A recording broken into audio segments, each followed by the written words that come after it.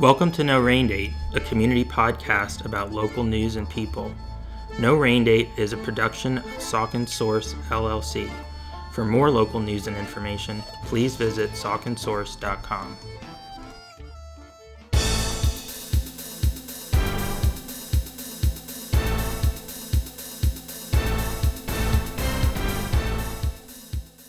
Hello, and welcome to another episode of No Rain Date, your local news and interview podcast. I'm Josh Popachak, the host of No Rain Date and the publisher of Saucon Source, here with the headlines for April 17th, 2021, and episode 50. Lower Saucon Township has put out a call for public input on walking and bicycle connections in the township. If you're familiar with Lower Saucon, you know it's not exactly the most pedestrian-friendly community in the area. That's, however, typical of townships, particularly the more rural townships like Lower Saucon. Most of the township does not have sidewalks, and trails, as far as connections, are somewhat limited. So, in an effort to improve walkability and bikeability, township officials applied for and received a grant for the state's WalkWorks program. And as part of this grant, they are required to seek public input. They are currently soliciting that, and they have a map that is interactive where you can pinpoint locations within the township where you think a sidewalk would be useful. For example, I noted in our story about this that somebody had recommended considering installing a sidewalk between McDonald's on Main Street and the giant shopping center about a quarter of a mile south on Route 412. This is a heavily traveled area by motorists, but also pedestrians. I've frequently noticed people who lack vehicular transportation walking back and forth, and part of the reason for that is the Giant is really the only major full-service grocery store in the area, so many people have to get there one way or another, and other places within the shopping center for work or whatever the reason. So that was just one suggestion that was made. I think there were 12 or 15 the last time I looked at the map. If the issue of pedestrian access is important to you, I would certainly recommend checking out the map. The link is included in our story, which is on the Saucon Source homepage. There is still time to have your say and have it be heard by local officials. In springtime news, the Saucon Valley Farmers Market is gearing up for their 16th season. That will begin on opening day, which is Sunday, May 2nd. The farmers market will once again be held on the grass field next to the Hellertown Area Library, which is at 409 Constitution Avenue, right across from Dimmock Park in Hellertown. The market is open weekly from 9 a.m. to 1 p.m. from early May through mid-November. And it's held rain or shine. There's plenty of free parking. The focus of our story about the upcoming market was the fact that volunteers are seriously needed. I've spoken to the farmers market chairperson, the wonderful Angie Reese, recently, and she explained that for a variety of reasons, some of their most loyal and hardworking volunteers had to exit before the start of this season or take a break, and so we need some other people to help fill those shoes. It's really a great opportunity, I think, if you're somebody who enjoys being outside, having, the opportunity to socialize and learning more about our local producers, growers, farmers, and other food-related cottage industries in the area. You will get to know the vendors at the Saucon Valley Farmers Market if you're a volunteer there, and they are wonderful. It's a wonderful group. I know there are going to be some new vendors coming in this year. We will have coverage of that in the coming weeks, so stay tuned for those announcements. You can, of course, follow the farmers market on Facebook and Instagram. More information about being a vendor and this year's vendors will be at SauconValleyFarmersMarket.com. I also want to mention that if you are interested in volunteering, some of the tasks that are performed weekly include setup of the tents, the canopies, that begins around 7:45 every Sunday. Sign distribution throughout town. These sandwich boards are placed in strategic locations at busy intersections, and they help direct visitors to the market. Then tear down, which is at 1 p.m. every Sunday. They also need volunteers to help man the information booth. And they need volunteers for the Farmers Market Committee, which is involved with things like booking the weekly live music acts, planning special events, and so forth. You'll find more information about all of those responsibilities in the story, which is on the Saucon Source homepage right now. You can email SauconValleyFarmersMarket@gmail.com if you're interested in being a volunteer, or of course connect with them through their Facebook page or the website. Also coming up is a free kids fishing tournament, which will be held in the Saucon Creek behind the Hellertown Sportsmen's Association on May 15th. This tournament is the Al Stair Memorial Fishing Tournament, and it's sponsored by the Sportsmen's Association. As I said, it's free for kids of all ages up to teenagers. There is a registration form. The deadline to register is coming up fast. It's April 20th. The link to that form is included in our story, along with some information about the rules for the tournament and what will be taking place that day.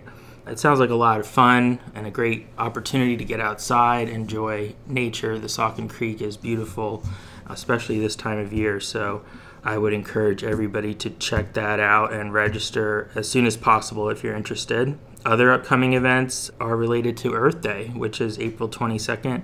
Johnny Hart wrote a story highlighting just some of the events that are coming up in our area to coincide with that. Many of them, of course, are cleanups. There really was not much in the way of organized cleanups in 2020 due to the pandemic. So some areas I've noticed are particularly litter strewn. The volunteers who are participating in these cleanups are going to have, I think, a long day. Hopefully they have plenty of bags. Unfortunately, it almost seems in some ways like the pandemic increased litter, but that could be an illusion based on the fact that there haven't been as many people out cleaning things up. Of course, PPE litter is a concern. I wrote about that in 2020. It's still a concern. I noticed a face mask outside Dewey Fire Company actually on Thursday, and I instinctively went to pick it up, and then I stopped because I'm thinking, what could be on that? And I was headed inside to a function, actually 2 ribbon cuttings, which we will have a story about coming up, the ribbon cuttings for Frontline at the Dewey and chef meals. I'm digressing here, but my point is that the PPE litter is still out there. If you're somebody who is conscious of COVID and the spread, please be careful. If you are collecting litter, use gloves. I would even wear a mask or consider doing that. I really hope that people will think twice before they litter. The pandemic brought a lot of us out into nature. There was nothing else to do for quite a period of time, so hopefully more people are appreciating our environment and wanting to protect it. That's a great goal to have, and I applaud everybody who will be participating in Earth Day cleanups and other events. It's a very worthy event. This is the 51st anniversary of Earth Day, so it's been around for a long time, but we shouldn't take it for granted, just like we shouldn't take the planet for granted. Finally, I wanted to draw everyone's attention to a story that Johnny wrote about local pool openings. After total shutdown in 2020, most local pools are planning to open in 2021 with COVID restrictions in place. The biggest challenge actually may be staffing the pools. There is a lifeguard shortage, and Fountain Hill and Hellertown are both seeking applicants for the lifeguard positions. In Hellertown's case, the borough has contracted with the Greater Valley YMCA to manage the pool this year. So the YMCA will actually be handling the hiring of the lifeguards, and the borough will handle hiring employees for concessions and some other areas. So that's a little bit different. The pool opening date in Hellertown is Saturday, June 12th. That's also a little bit later than normal. Typically, it's opening the day after high school graduation, which this year is June 4th. So if you're looking forward to the pool opening, put June 12th on your calendar. Pool passes, of course, are available for purchase.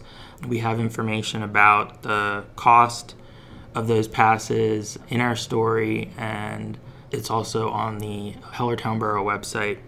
So pool season not far off. Once we get through this little blast of cold air, I think spring will be here for good. So that's definitely something to look forward to. And that's our news roundup for the week ending April 17th, 2021. We will see you again next week, and thanks for listening.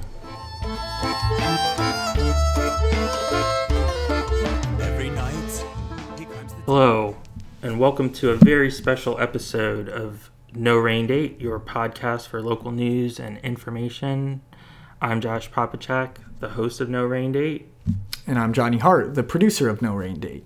I said this is a special episode, and that's because we're celebrating a milestone. This is our 50th episode, and in recognition of that achievement, we are going to talk a little bit about the history of the show, what motivates us to keep producing it every week, and we're going to look back on some of our favorite interviews that we've done. We've done more than 50, and it's been a lot of fun too. So we thought it would be in order to share some of those highlights and also talk about the future of the show. Of course, we want to thank all our listeners for getting us to this point. We would not have a successful podcast without you. Thank you, and we hope you'll keep listening and tell your friends about us. And also, if you ever have any ideas, we're open to those too. We'll start at the beginning, and the beginning for this podcast really goes back to early 2018. That was when I opened my office in Hellertown, and the idea of producing a podcast seemed more realistic. I do not have a background in podcasting. I don't have any type of technical background, and I really, to be honest, was not a huge podcast listener. I did listen to some, but they were more like in the true crime genre. Like, there was nothing really news related in my podcast library. I guess I was kind of influenced by news radio, primarily NPR. I've always listened to a lot of that, and I like the longer format news radio segments like Fresh Air, which I would kind of call like a magazine style show, and that was sort of my vision for No Rain Date. I started asking around in 2018. I spoke to 2 or 3 people, but nothing clicked, and I didn't have the skill set to move forward with it on my own. So fast forward to October 2019. That was when I met Johnny, and the original plan was just for you to freelance mainly. Right. And then I looked at your resume, and it included podcasting experience. So you can sort of take over the story from there. Sure, yeah. I mean, I had actually attended Temple University and majored in media studies and production with a focus on audio production. So that was where my formal education began when it came to audio production. Upon graduating from Temple, one of the first things I started doing was working for a website that covers football called Inside the Hashes. Shortly after that, I started doing production work on their college football podcast, which is called Run Pass Option. So you could say that podcast is kind of where my professional, intro to audio production began. So, as Josh mentioned, I started writing here at Saucon Source just as a freelancer in the beginning in October of 2019. But Josh had come across my background in audio production and the things I was doing at Inside the Hashes with that podcast.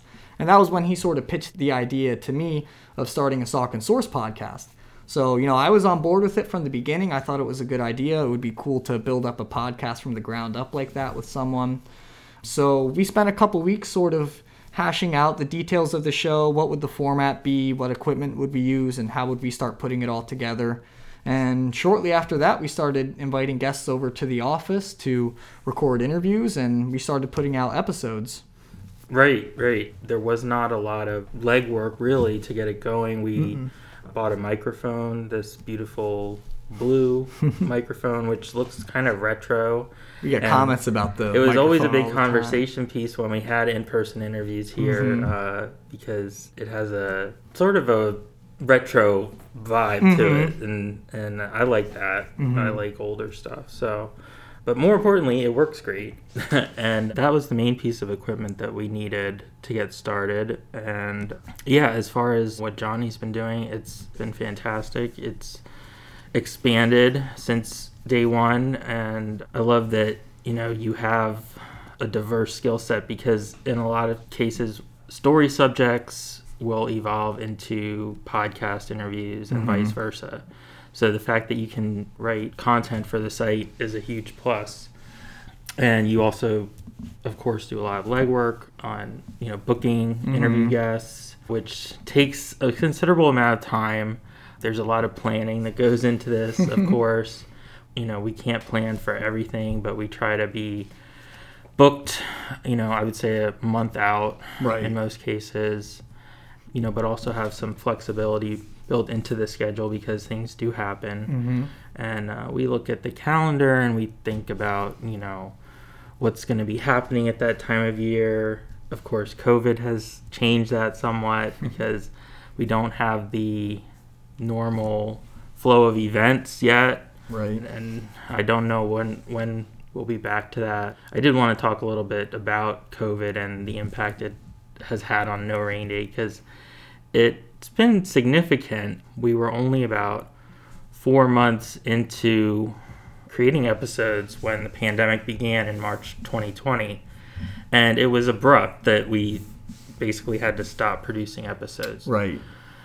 Maybe we didn't have to, but I felt like we did, because I did not want to focus on COVID-19 episode after episode. We did one episode in which I interviewed the Saucon Valley Superintendent of Schools, Dr. Craig Butler.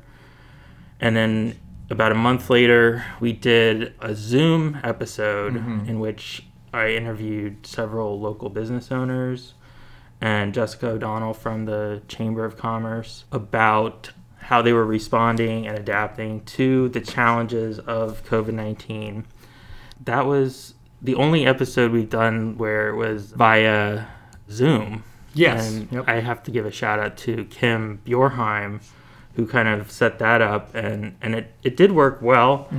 I guess I prefer the regular format because it was a lot going on for me with that episode, but I'm very grateful that it worked out the way it did, and a lot of people continue to listen to that. And I think in the future, that'll be sort of an important time capsule for people to understand where things were at in the early stages of COVID-19. There was a lot of uncertainty. We were still in a lockdown at that point. And yeah, after that, there was a hiatus from about late April till late August. Correct, yep. That business roundtable episode came out on April 24th, and then on August 27th is when we returned with Chief Derek Richmond.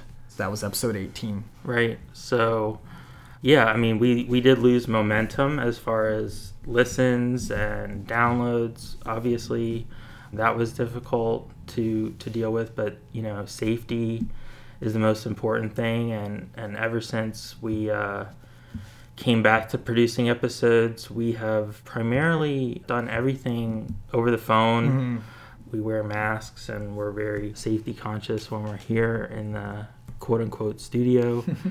it hasn't compromised the sound quality Nope. at all. I mean, maybe a little bit with some of the phone interviews, but it's not to the point where it doesn't work. And so I'm glad that we have the technology that we do to be able to continue to produce these episodes. I'll also be glad when I can have, in-person interviews again, because I love the ability to, see somebody's body language and talk to them, face to face. Yeah, we definitely miss our in-person guests here at the office. Yeah, and taking photos with them. Yeah, right. It's a more personal experience when you can interview somebody face to face. So as a storyteller and a journalist, that's something that I'll always prefer. But, we're not in any rush either to upset the apple cart and, risk anybody's health. So that sort of brings us up to the present day. I did also want to touch on the name for No Rain Date, Right.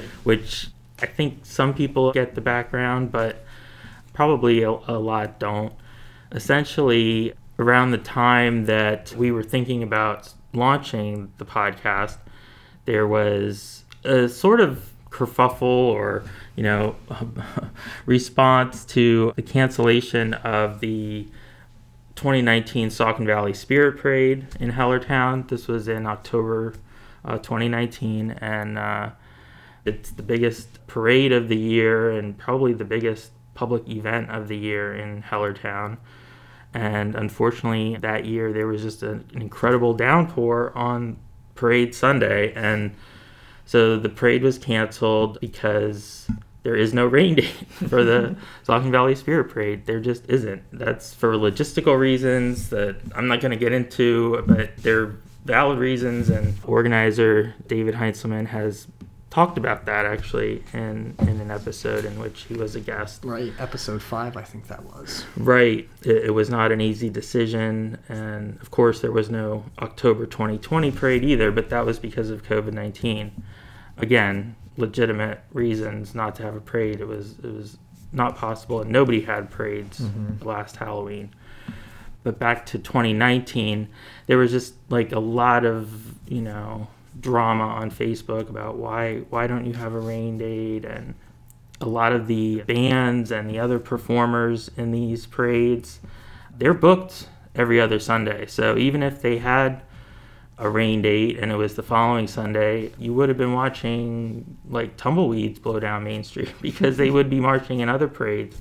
I don't think that clicked for a lot of people who just kind of didn't seem to want to accept that, no, there has to be a rain date. You have to have the parade.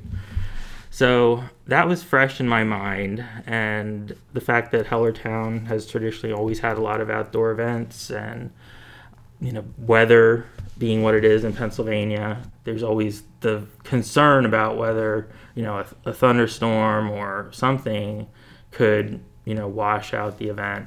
So I've had to be very cognizant about advertising rain dates or even snow dates if they exist for these events. Again, this is pre-pandemic, so it has not been an issue at all the last year plus, ironically. But who knew in October, November of 2019 that just on the horizon was this incredible life-changing pandemic. So long story short, the name is based on, real events that have taken place in Hellertown, and sort of a humorous spin on them, tongue-in-cheek, and we have a lot of fun with it. We like our umbrella in our, every episode's cover has the rainbow umbrella in it, and it's just a catchy name, I think. I mean, yeah. People do not have a problem remembering it. Like, I've noticed that. You usually tell them once what the name is and they remember. Yeah. So I think it was meant to be that was the name that was chosen. But yeah, so basically what we're going to do in this episode is we're going to introduce some highlights from our favorite interviews, some of our favorites from the past year and a half, and we're breaking them into categories, so there's some organization here. We're going to have highlights from local business interviews, interviews related to nonprofit organizations and arts in the Valley. Media, the media on the media is always a fun topic for me, and we've had some fellow journalists on, and that's always enjoyable. We are also going to touch on politics and government highlights. We would be remiss if we didn't touch on those issues. And then we're going to talk about our future goals, and we have dreams for this podcast, and hope you'll stay with us to hear those. So I think all along when I was thinking about having a podcast, one of the primary goals was always going to be to highlight small business in the area. That is still a priority for us, of course. It's something that goes back to my earliest days in journalism, working for the Saucon News, which was a print newspaper covering Hellertown. I did not, participate in advertising, sales, or anything like that back then, but I covered a lot of business news and began to learn about the small business community in Hellertown, and my love for it has only grown since then. 15 years into covering this area, I've seen a lot of businesses come, I've seen some go, but it's been a wonderful experience, and I feel privileged to have this platform, and I think it only makes sense to use it to help other businesses find new customers and share their unique stories, because really every business has a unique story, whether it's a new restaurant or a plumber. Like, to me, it doesn't really matter. I think this is a great format for uncovering, the people behind the business, and that's something that doesn't always get explored, I think, in mainstream media coverage. So we continue to focus on new businesses, of course, with the podcast, but that's not to say that we neglect our friends that are long established business owners in the community. Right now I'm thinking of Steve LeBrake, who has owned Saucon Valley Bikes for over 20 years. They had their 20th anniversary in 2019, actually. And did we talk to them about that, or was that after? Was that one of the things we talked about him with on that episode? I think we did talk to him at the very end of 2019. Yeah, so maybe he reflected on 20 years of, that sounds That was our first interview with him. We opened it in 99, and it's pretty cool. I was kind of taking note today. There's 100 plus small businesses on Main Street. There's probably 20 of them that are 20 years or older. So it's kind of a rarity to have a small business for 20 years. It's really cool that this town has those businesses that have been around forever. You see a lot of come and go. I mean, you see restaurants come and go, but it's cool to be part of this community for that length of time. Plan on being more. So Steve is the real deal. I mean, he's somebody who puts himself out there. He's not just in his shop, all the time, but he's involved in the Saucon Rail Trail. He's been on the Rail Trail Commission basically since day one, almost 10 years ago, and he's also involved in a lot of other, worthy causes. So that's something that I like to highlight. It makes for a more dynamic story, obviously, when you can talk about somebody's community involvement. But we have a lot of businesses like that in Hellertown. Kevin Branco, Main Street Gym, is another one that comes to mind. Kevin has been a fixture on Main Street and involved in the community. He grew up here too, so he has deep roots here, and some others are newer to the area, like myself and June Rose, owner of Kindred Spirits. June opened her business about a year after Saucon Source began. Just always enjoyed, going over there, talking to her. That's something I've missed doing during the pandemic, because, I know we've talked about this. June and I had talked about this. Like, Kindred Spirits for me is one of those places that you walk into, and before the pandemic, that's why I would, if you're not familiar with Hellertown, my office is right around the corner from June's store. Like, I could go in there and just talk to you, hang out for like half an hour, but now I feel weird doing that anywhere just about because it's not purposeful, and what if you're spreading something, you know, like, so that's kind of a bummer. It's a bit of a bummer. It's kind of the, you know, it's the current climate where we're at right now, you know, and it's just, I think, adapting to the current climate. And it felt like the wrong thing to do to just like go hang out at a business, you know, because you weren't supposed to.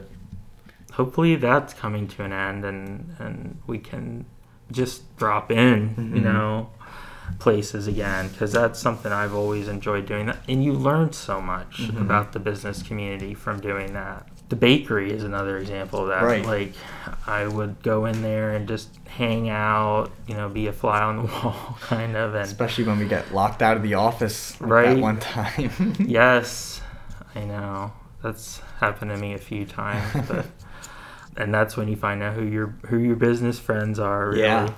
But yeah, it's in those spaces where, you know, you meet other residents, other business owners. That is as important as a lot of the quote-unquote traditional journalism that I do, being out there. And like I said, COVID threw a wet blanket on that for the last year. So I think it's going to feel really good to be able to say hi again. How are you doing? You know, what are challenges that you're facing, if you are facing challenges? Not everybody is, thank goodness, but I know some people are, and I think Saucon Source can help, whether it's through a podcast interview with a business owner or some type of story. I was going to say, I almost think, like, you know, as you're saying that, I almost feel like the podcast has almost sort of been a way to start, you know, drop in on these businesses. You couldn't do it in the traditional sense that used to, where you'd walk in and spend time with them. But, you know, we've had guests on the show who've talked about, you know, what kind of struggles they've had throughout COVID and that sort of thing. So while we couldn't, you know, walk down to June's shop quite as much and hang out with her, we were able to have her and other business owners like her on the show and, you know, sort of do a virtual COVID kind of drop in. That it's not quite the same, but it's, you know, you get a little something out of that rather than just not checking in on these business owners at all.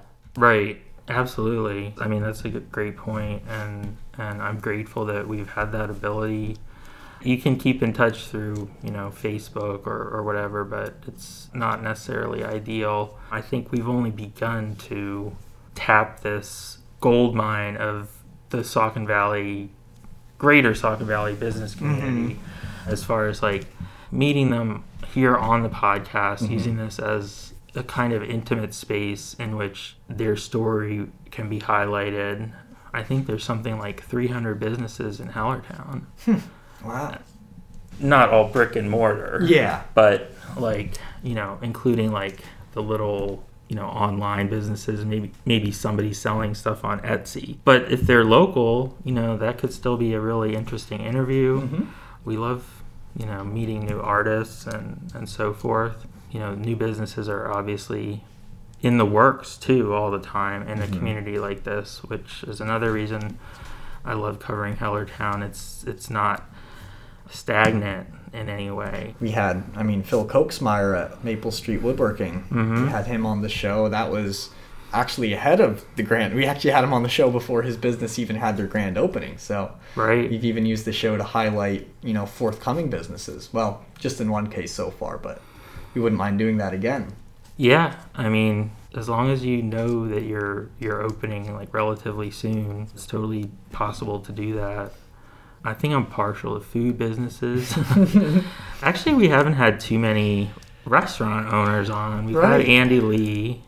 We had, you know, Chef Joe. That's food related, but yeah, not so much restaurants. I think it's because they tend to be really busy. Yeah, especially at night. And that's when we do our recording of our interviews. Yes. Might have to start doing, you know, like a breakfast sessions with restaurant owners or something to get them a chance to speak on the show.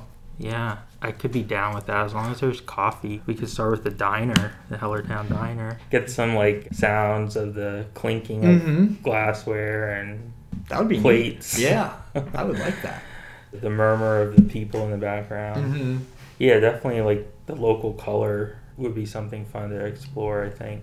we don't have all the ideas. I know I don't. I'm always looking for feedback from people, and maybe somebody out there is listening and thinking, oh, what if they fill in the blank on that no rain date? Drop me a line, let me know what your thoughts are, because I have ideas in the shower, then I can't remember half of them by the time I'm done. So any feedback, like I said, is appreciated. And of course, I'm so appreciative of all the business owners that have been on as guests. If I haven't invited you, please consider it an open invitation. If you're somebody in the local area and you have a story to tell, which is, like I said, just about every business owner, we'd love to highlight that on No Rain Date. Another thing that we started kind of focusing on recently with the show is arts and the art scene, and I'm kind of glad that we did, because I'm sure that the pandemic was hard on artists. They can't put on productions, they can't perform and do the things that they normally would.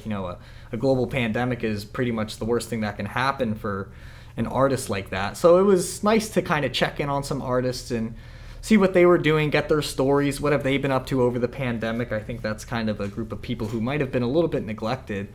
So one of the people we had on was Touchstone Theater, which is a theater company in Southside Bethlehem. We had Emma Ackerman from Touchstone on the show. And I was really impressed by some of the creative things that Touchstone Theater is doing in the wake of COVID, which, I was thinking to myself, that should come as no surprise. I mean, they are artists after all. If anyone can respond to something like that quickly and creatively, it should be them. So they did a lot of cool things, I think, in response to the COVID pandemic. One thing Emma talked about is how they adapted their Young Playwrights Festival, and they did a virtual table read, and they were even able to get, some participation from alumni from as far as France, I think she mentioned, and I thought that was really cool. But the one that stood out to me was this sci-fi storytelling event, which she called Letters from Afar. And I thought that was really cool, just to think about, how does a theater company even come up with this? I think the general gist of the idea was, the audience, air quotes in this case, was receiving letters from, I think it was your great uncle or something, who's on some quest, in some far off land. And then the audience was supposed to periodically receive these letters from them. Well, and you had to pre-register for it. Right, You didn't right. just randomly get letters. They weren't just sending letters out to people. That would be creepy. That would. But I thought that was really neat, just to think about how did they even come up with that idea. And I was impressed by how proactive they were, because I remember Emma saying something along the lines of how they really early on in the pandemic kind of foresaw people getting tired of the Zoom sort of thing. But we also knew that everyone's going to have so much screen time. It will also be good for us to create art that gets us away from our devices. Yeah, I thought that was cool too. I mean, it kind of reminded me a little bit of with movies, they have found footage kinds of films. Yes. It was kind of like that, but with manufactured artifacts and writing. And it was, I guess, also a sensory kind of experience, because you got this in the mail, and then you could hold these things and explore them in your own time. And I wish I had known about it sooner, because I would have registered to do it. Right. I thought it was really, maybe they'll do something like that again. Yeah. sometime. Yeah, that's a good point. The whole idea of, taking something physical from it. It's not something that a theater company would probably normally offer, but the pandemic certainly forced them to put on their thinking hats, and I was just really impressed by what they came up with. So that was really cool. And I think we also heard some pretty impressive adapting by the Bach Choir, who is another recent guest that we had on the show. And Josh, you have family connections, and I know that was probably a fun interview for you to do. Yeah, I mean, I grew up with my mom singing in the choir, and my grandfather as well, so I don't want to say I took it for granted, but I always had a connection to it through family.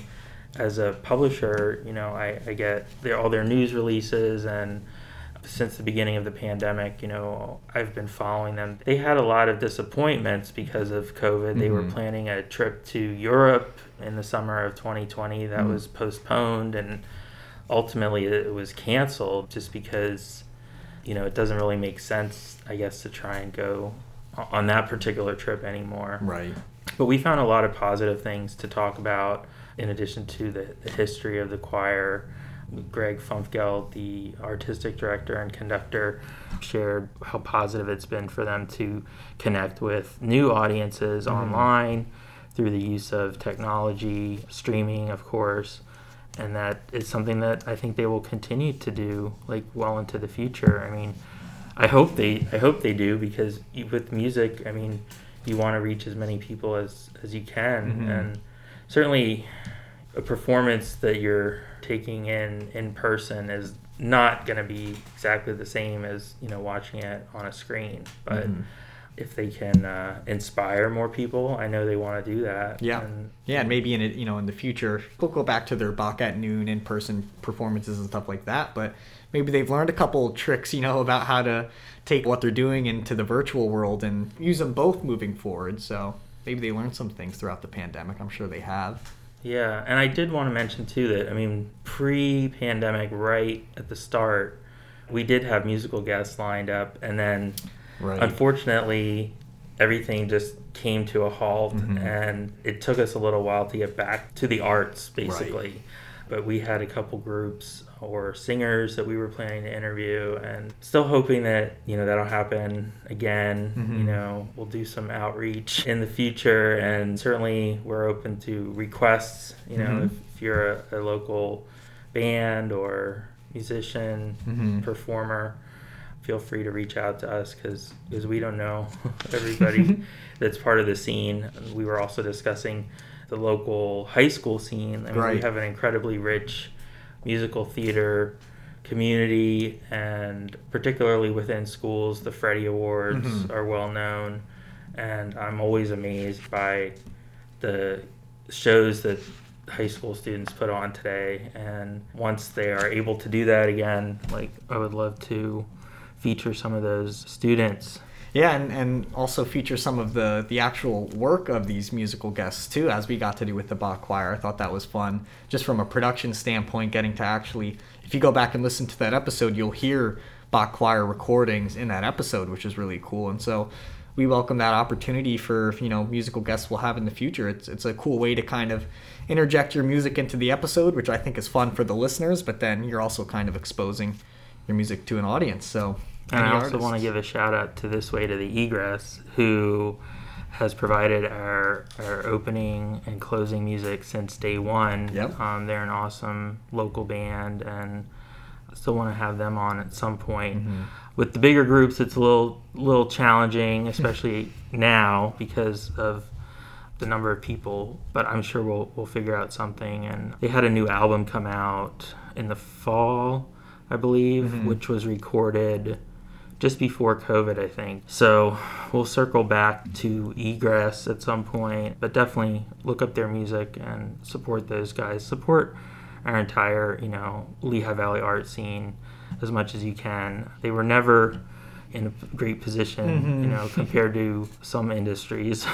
As an artist, you're always like trying to figure out a way to make ends meet, and that's another reason that it's really important to me to provide a platform for these individuals and groups to talk about their art, because you do make a lot of sacrifices in the name of being a creator, and I think that deserves recognition. I'll never take that for granted. I hope I'm a creator too, but not in that way. Like the pureness of painting something or sculpting or singing is different than writing news. I'm not trying to put myself in the same league as Egress or Touchstone Theater or anything like that, but I think I have a respect for them, because I know the process of creativity and how challenging it can be, and a lot of times you feel alone doing it. So we want them to know that they have a lot of friends in the area, and I'm sure they do, but never hurts to make new ones. So absolutely that's where No Rain Date can help. And another recent effort of ours with the show that we've been doing recently is featuring candidates in local elections. And I think that the podcast is a good way to feature that sort of thing, because you give candidates in local elections a platform to talk about not just policy and the community they wish to serve and that sort of thing, but you also get to learn a little bit about the candidate themselves, maybe more than you would in just a typical debate setting or anything like that. This came up when we had Amy Zanelli and then Van Scott on the show. Star Trek actually is my entire inspiration for politics. I don't know if I should say that Really? out loud, but it is. I want to...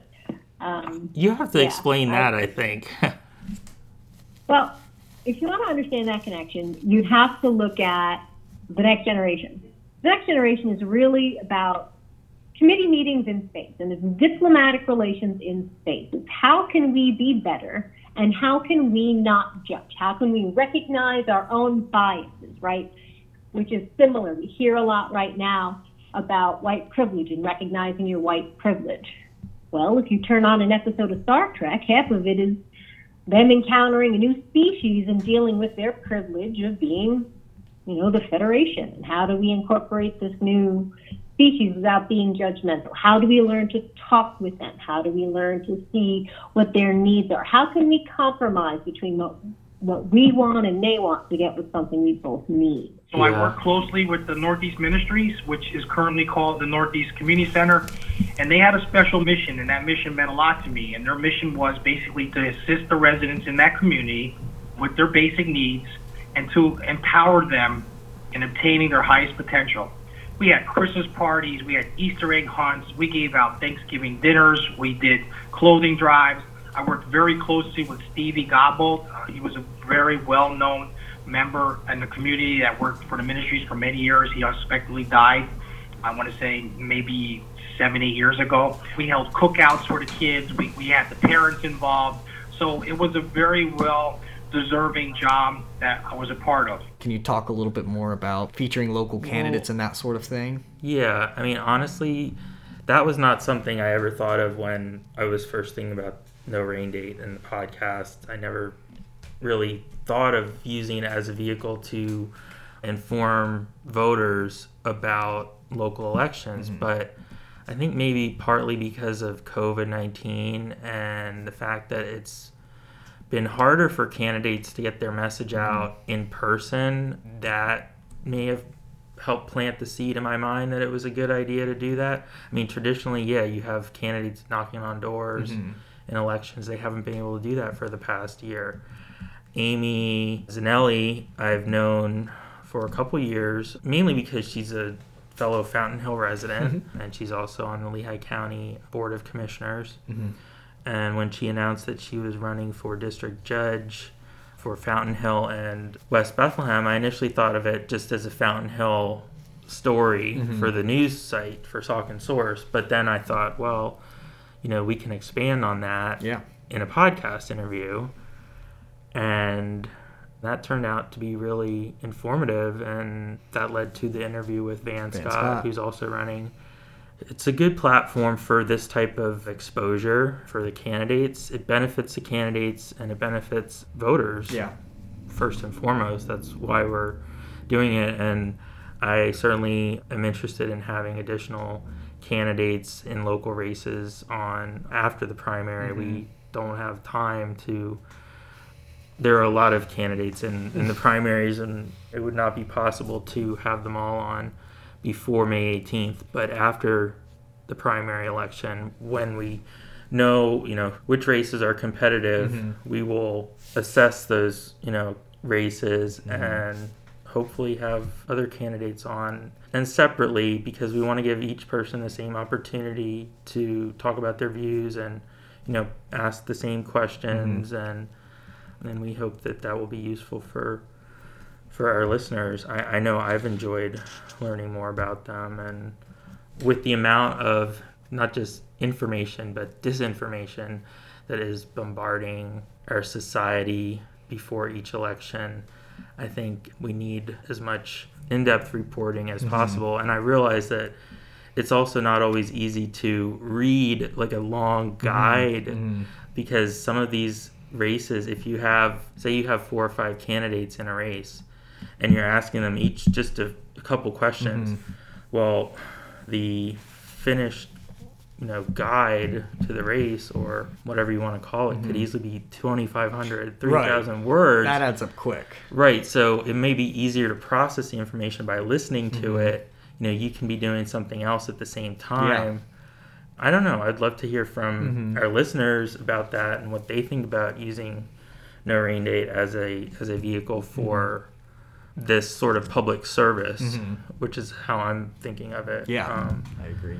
The League of Women Voters, of course, is an organization that's really involved in disseminating candidate questionnaires, and that's great, but they probably don't reach everybody. And maybe we can fill in some of those gaps. Right. And of course, we won't be covering all the Lehigh Valley races, but more so like Southern Lehigh area, Saucon Valley area, Fountain Hill. There's some overlap, with the way the lines are drawn, and it is a local election year. I realize some people are burned out probably from elections after 2020, but local elections are really important. I feel like I'm beating a dead horse when I say that, and people roll their eyes, but when you're talking about the taxes you pay and the services that define your quality of life, like those are the outcomes of local elections.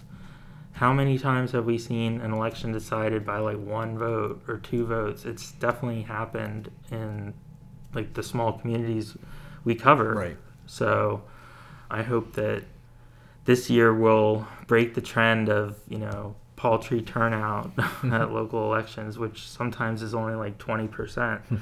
If people are more interested, then they're more likely to vote. And so hopefully our interviews will inspire people and give them that motivation. The last day to register to vote is May 3rd if you want to vote in the primary. And of course we promote that on Saucon Source with our coverage, and you can find a lot more information about registering to vote at pavotes.com. One other area that we have focused on with the show is the media itself, and this came up we actually had 2 episodes about this. One was with Tom Sofield, who is the publisher of Levittown Now, which is similar to what Saucon Source is, just focusing on that area. And Josh, you worked with him at Patch a while ago. And then we also had Liz Kepner, who was a CBS 3 anchor for years, and so she was really interesting to talk to as well. And I thought, just from my standpoint, it was interesting to hear you talk about other, reporters and people in the media industry, and just kind of hearing you guys talk about the media in general and how you cover things and that sort of thing.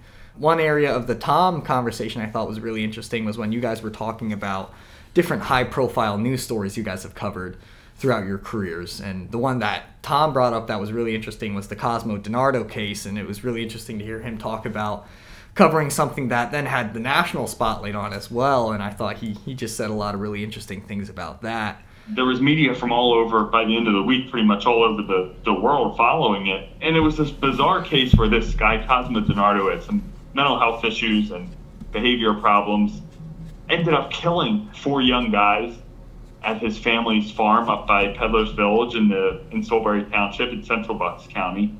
But these 4 victims, 3 were from Bucks County and 1 was from Montgomery County. They were kind of from all parts of the county.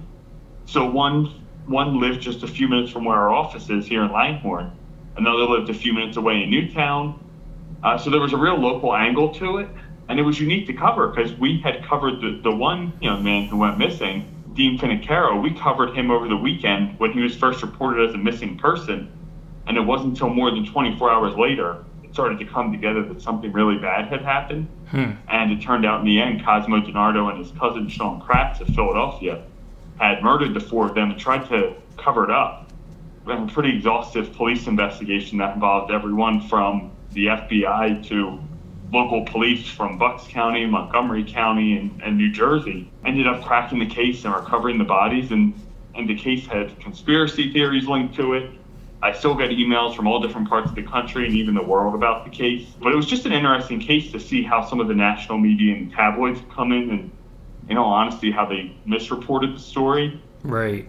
But even local residents were citing their reporting just because I think if they see it on CNN or Fox News or the New York Times, they were kind of enthralled with them covering their community instead of us, who were the local guys who were covering it. I've never covered anything that high profile, and I'm probably okay with that because it's intense when you're covering an investigation like that, and it's just going from, well, that lasted weeks, if not months. So you really don't have a lot of time for other things, but the other news doesn't stop.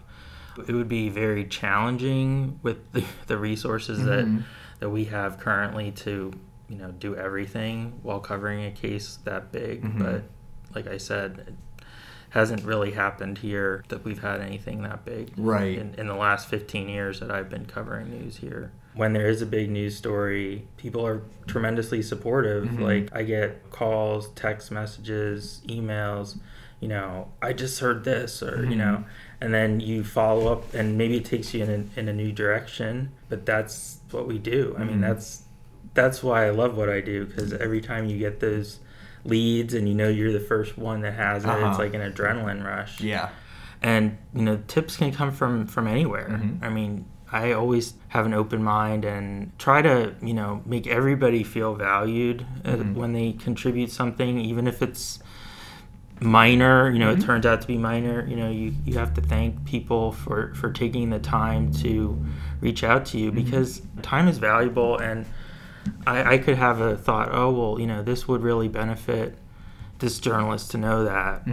And I don't have time, but people make time if they feel it's important, and if they feel it's important, then I owe them the courtesy of looking into it as much as necessary, and I do try and do that. So I think that's one of the reasons that I've been able to maintain a lot of relationships and grow them over the years. And you really learn who your friends are when you are covering one of these stories. I mean, we've covered big weather events, that's something that comes to mind. Like flooding is a big issue in Hellertown. And I know last August when we had the remnants of Hurricane Isaias come through, Hellertown had a flash flood. I actually wasn't in town, but it wouldn't have mattered because our office building was surrounded by water, so I probably wouldn't have been able to get inside. People sent me video of, flooding and photos, and I was able to do a great job of reporting thanks to sources that were, tagging me and things they had already shared on social media and so forth. People sometimes tell me, it seems like you're everywhere. And they could say that, and I was at home working all day. But because I'm compiling all this source material in a way that makes sense, it does give that impression, I guess. Yeah, I could absolutely see that.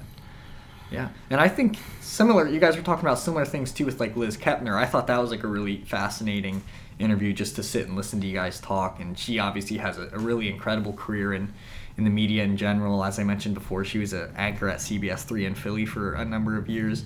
One of the things she's doing now is teaching at Penn State Lehigh Valley. She was telling us about how she teaches her students about news deserts, and I thought you guys had a really interesting conversation about news deserts, and it's obviously topical for us here at Salk and Source. And can you talk a little bit more about that? Yeah, I mean, I think news desert is a term that many people are still sort of becoming familiar with, but essentially it's an area that lacks a comprehensive, reliable source of local news. And fortunately, in the Lehigh Valley, we really don't have news deserts, but in other parts of the state and certainly the country, they've become pretty commonplace. And a lot of that is because family newspapers were no longer profitable and went out of business or got gobbled up by media conglomerates who then shut them down. We're still seeing a lot of hedge fund purchases of papers, and what that tends to do is strip the guts out of them, out of the workforce behind them, and then you're left with something that's not even really authentically local. So, I mean, that also contributes to the phenomenon of news deserts. I mean, I would argue that there are not just news deserts, there are news savannas where it could become a desert. It's drying up in terms of the coverage. Are we in that in the Lehigh Valley? Probably not, but we're not really moving in the right direction. I personally, ever since I started Salk and Source in 2014, have hoped to see other independent news sites started in the Lehigh Valley and throughout the region in southeast Pennsylvania. Tom and I, even though we both cover parts of Bucks County is huge, and he's at the extreme southern end and I'm at the extreme northern end, so we can't really collaborate on coverage very much. We share ideas for features, and we were talking the other day about like newspapers.com, and Tom likes to publish like a story from 100 years ago about Levittown or Bristol, and I thought that was a great idea, so I'm planning to do something similar for our area. So those relationships benefit our readers tremendously, but I can't have them if there aren't any other companies around that do what I do. I hope that the tide is going to turn and we're going to see more startups. There are definitely organizations that are trying to foster that, like the group I'm in, the Local Independent Online Publishers, or LION Group, which is like an association of independent publishers nationwide.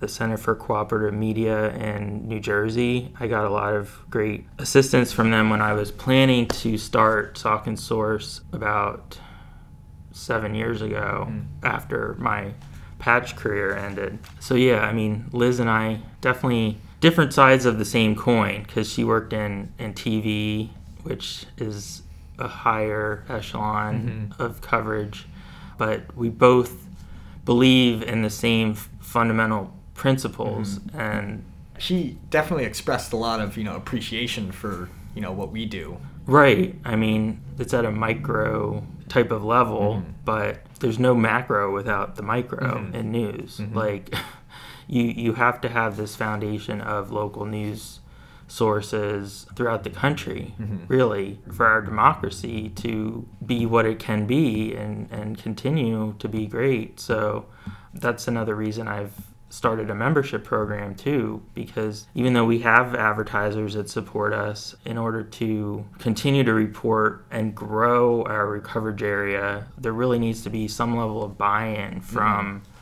readers, and I want it to be voluntary. I do not want to have a paywall, if possible, ever. That is a trend in publishing. I mean, you don't have to browse very much online to run into one, and do you try and get around it? Do you never visit that site again? It comes down to how much you value the news. But at least with the membership program, I hope it's forcing people to think about the news we produce and what it means to them and how it helps them live better lives. If it's at least doing that, it's a start. I'm not saying everybody can afford to become a member. Maybe you can't, but then you can help out in other ways. You can share content on social media.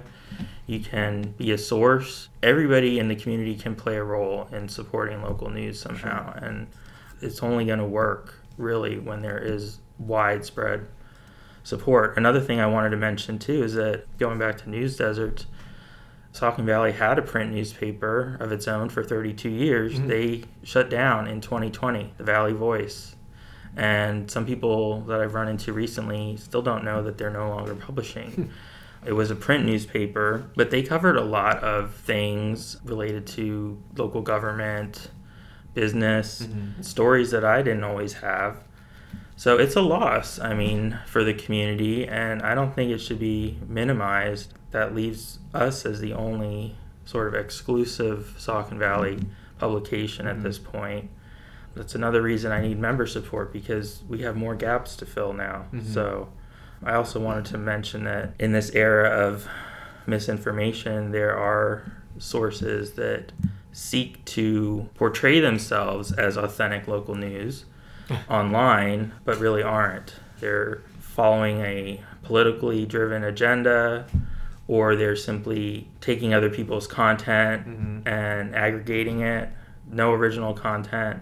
So you have to be wary of these sites. One of them, which I won't name, one of the things I've noticed them doing is using obituaries as clickbait. They'll find an obituary of a local young person who died, and then kind of give it a headline, that includes their age and use their picture, and it's clickbait, you know, and that makes me feel icky, like I don't like the idea that somebody is exploiting a young person's death for clicks on their website. Right. And, of course we publish obituaries, but we do it responsibly.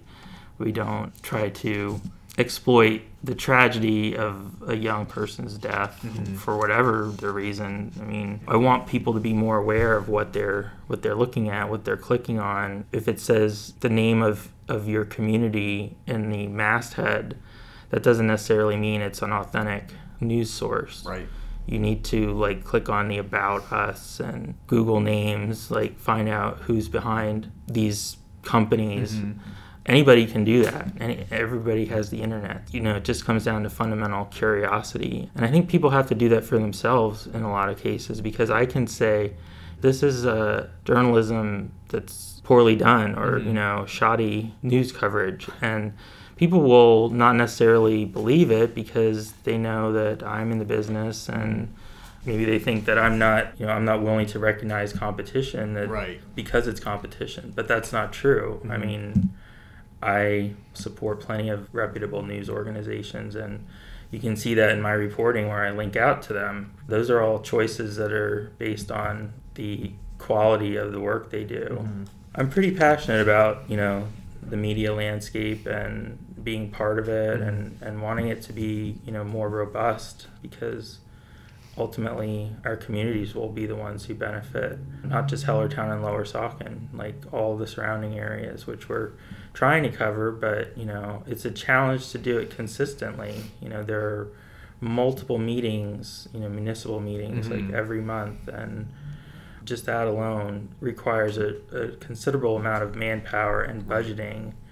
If you're in one of those communities like Fountain Hill or Coopersburg or Upper Bucks, Springfield, and you know of something going on, or hear of a new business that's opening, or, you know, a hot button topic that's being discussed, you know, let us know. Like, we're not all seeing omnipotent newspaper people, so would appreciate that. Right.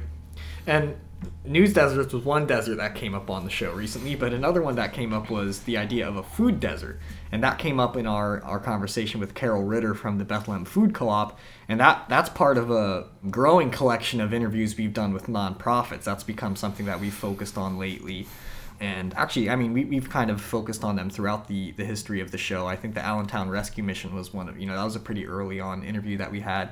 But with Carol Ritter and the food desert, that was pretty interesting. I thought that was a cool conversation. One thing I thought was interesting was she was talking about the physical location of the Bethlehem Food Co-op during our interview with them, and that was something that was sort of forthcoming. We want our store to be walkable for many citizens. Right. So that's why it's going to be located in downtown Bethlehem somewhere. We haven't announced the location yet. Our board of directors knows the location, but we have some wonderful partners. We have so many people in this community involved, including the city of Bethlehem. The mayor is a member. Almost all of the city council people are a member. Our local politicians are members of the co-op. They want this to happen. They believe in it, and they know that it will be good for Bethlehem, and we'd love it to see it become a destination. So we're going to have big produce department, I'm sure, but there'll be a meat counter. There'll be everything a store has. You know, we'll have the dry goods, frozen foods, things of that nature. And, you know, we were able to follow up on that and report on that when they finally did have which they recently announced their physical location. But we've focused on nonprofits of all sorts of sizes. We've had nonprofits that are kind of local chapters of a national organization. Meals on Wheels would be an example of that.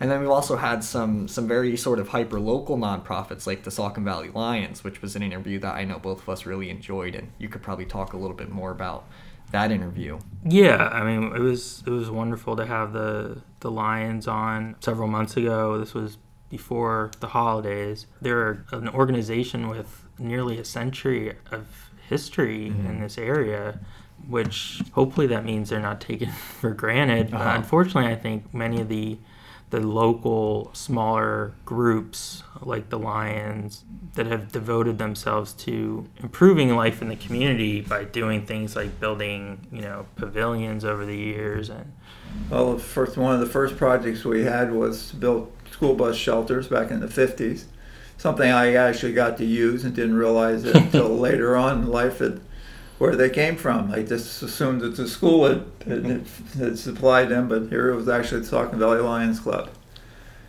We built 2 pavilions across the community, one over by the municipal building on Old Bethlehem Pike. It's a nice brick pavilion with a fireplace and a real nice setup there. We built that one. They host the annual Gem and Mineral Show at the high school. These groups, in many cases, are struggling to stay viable just because the average age of a member is probably maybe 60, and it's not going down. Younger people are not interested, in many cases, in volunteering their time to an organization like that. They, both spouses work today. When you're not working, you probably want to spend time with your family. Right. So that's something that's changed. And so I don't know what the future is for these organizations, but certainly as long as they're around, we want to support them however we can by promoting, events, fundraisers when they are able to have them, and just, reminding people that they're in the community and about what they do.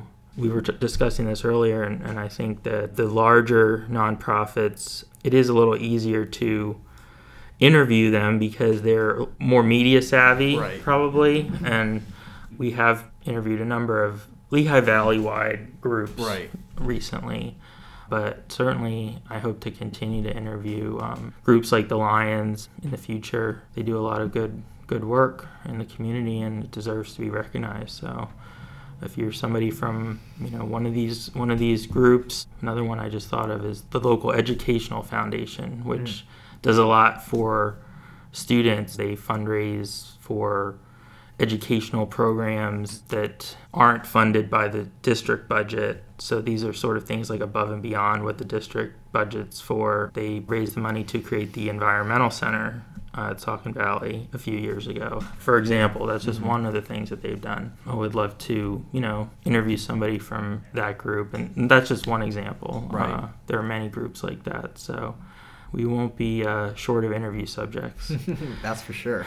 So obviously with anything you develop, like a podcast, you always want to do more with it. You want to do better. You follow other podcasts and pick up ideas from listening to them. And we're no different here at No Rain Date. We want to, continue to grow our audience and provide additional ways to take in the information that we have as part of this podcast and make it more useful too. So some of the things that we've talked about are possibly creating more of a video component for the podcast, which would obviously necessitate a little investment in technology, but that would also make our current uploads on YouTube a lot more engaging.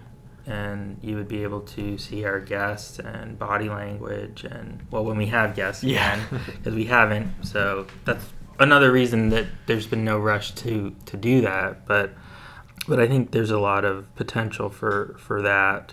Also, bringing in guests on a regular or semi-regular basis to talk about things like health-related issues or business and real estate, just for a minute or two, to provide a local perspective on those issues. I think that could be very informative for our listeners.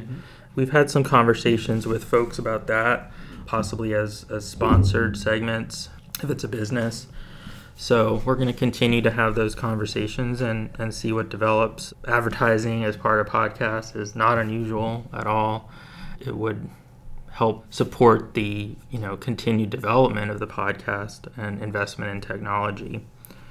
Another thing we've dreamed about a little bit, I have since day one, is taking the podcast out of the office here and into a public space where we could potentially record with an audience at a business like a restaurant, maybe a museum. There are a lot of possibilities, and I think that would be fun and obviously expand our audience, by introducing it to other people. And I think for certain subjects, when you're interviewing on site, it makes for a better interview. Absolutely. Too.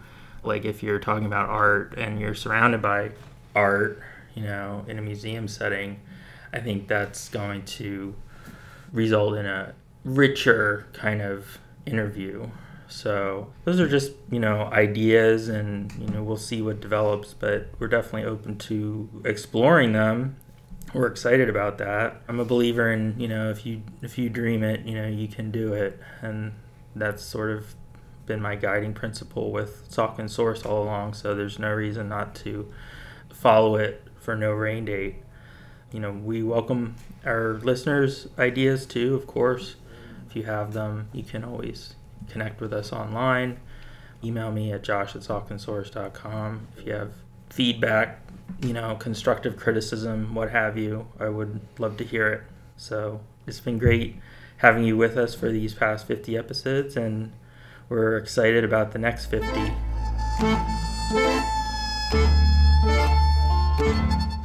No Rain Date is an original production of Saucon Source, LLC. Our theme music is provided by This Way to the Egress. For more great music by them, be sure to follow This Way to the Egress on Spotify. Thank you for listening.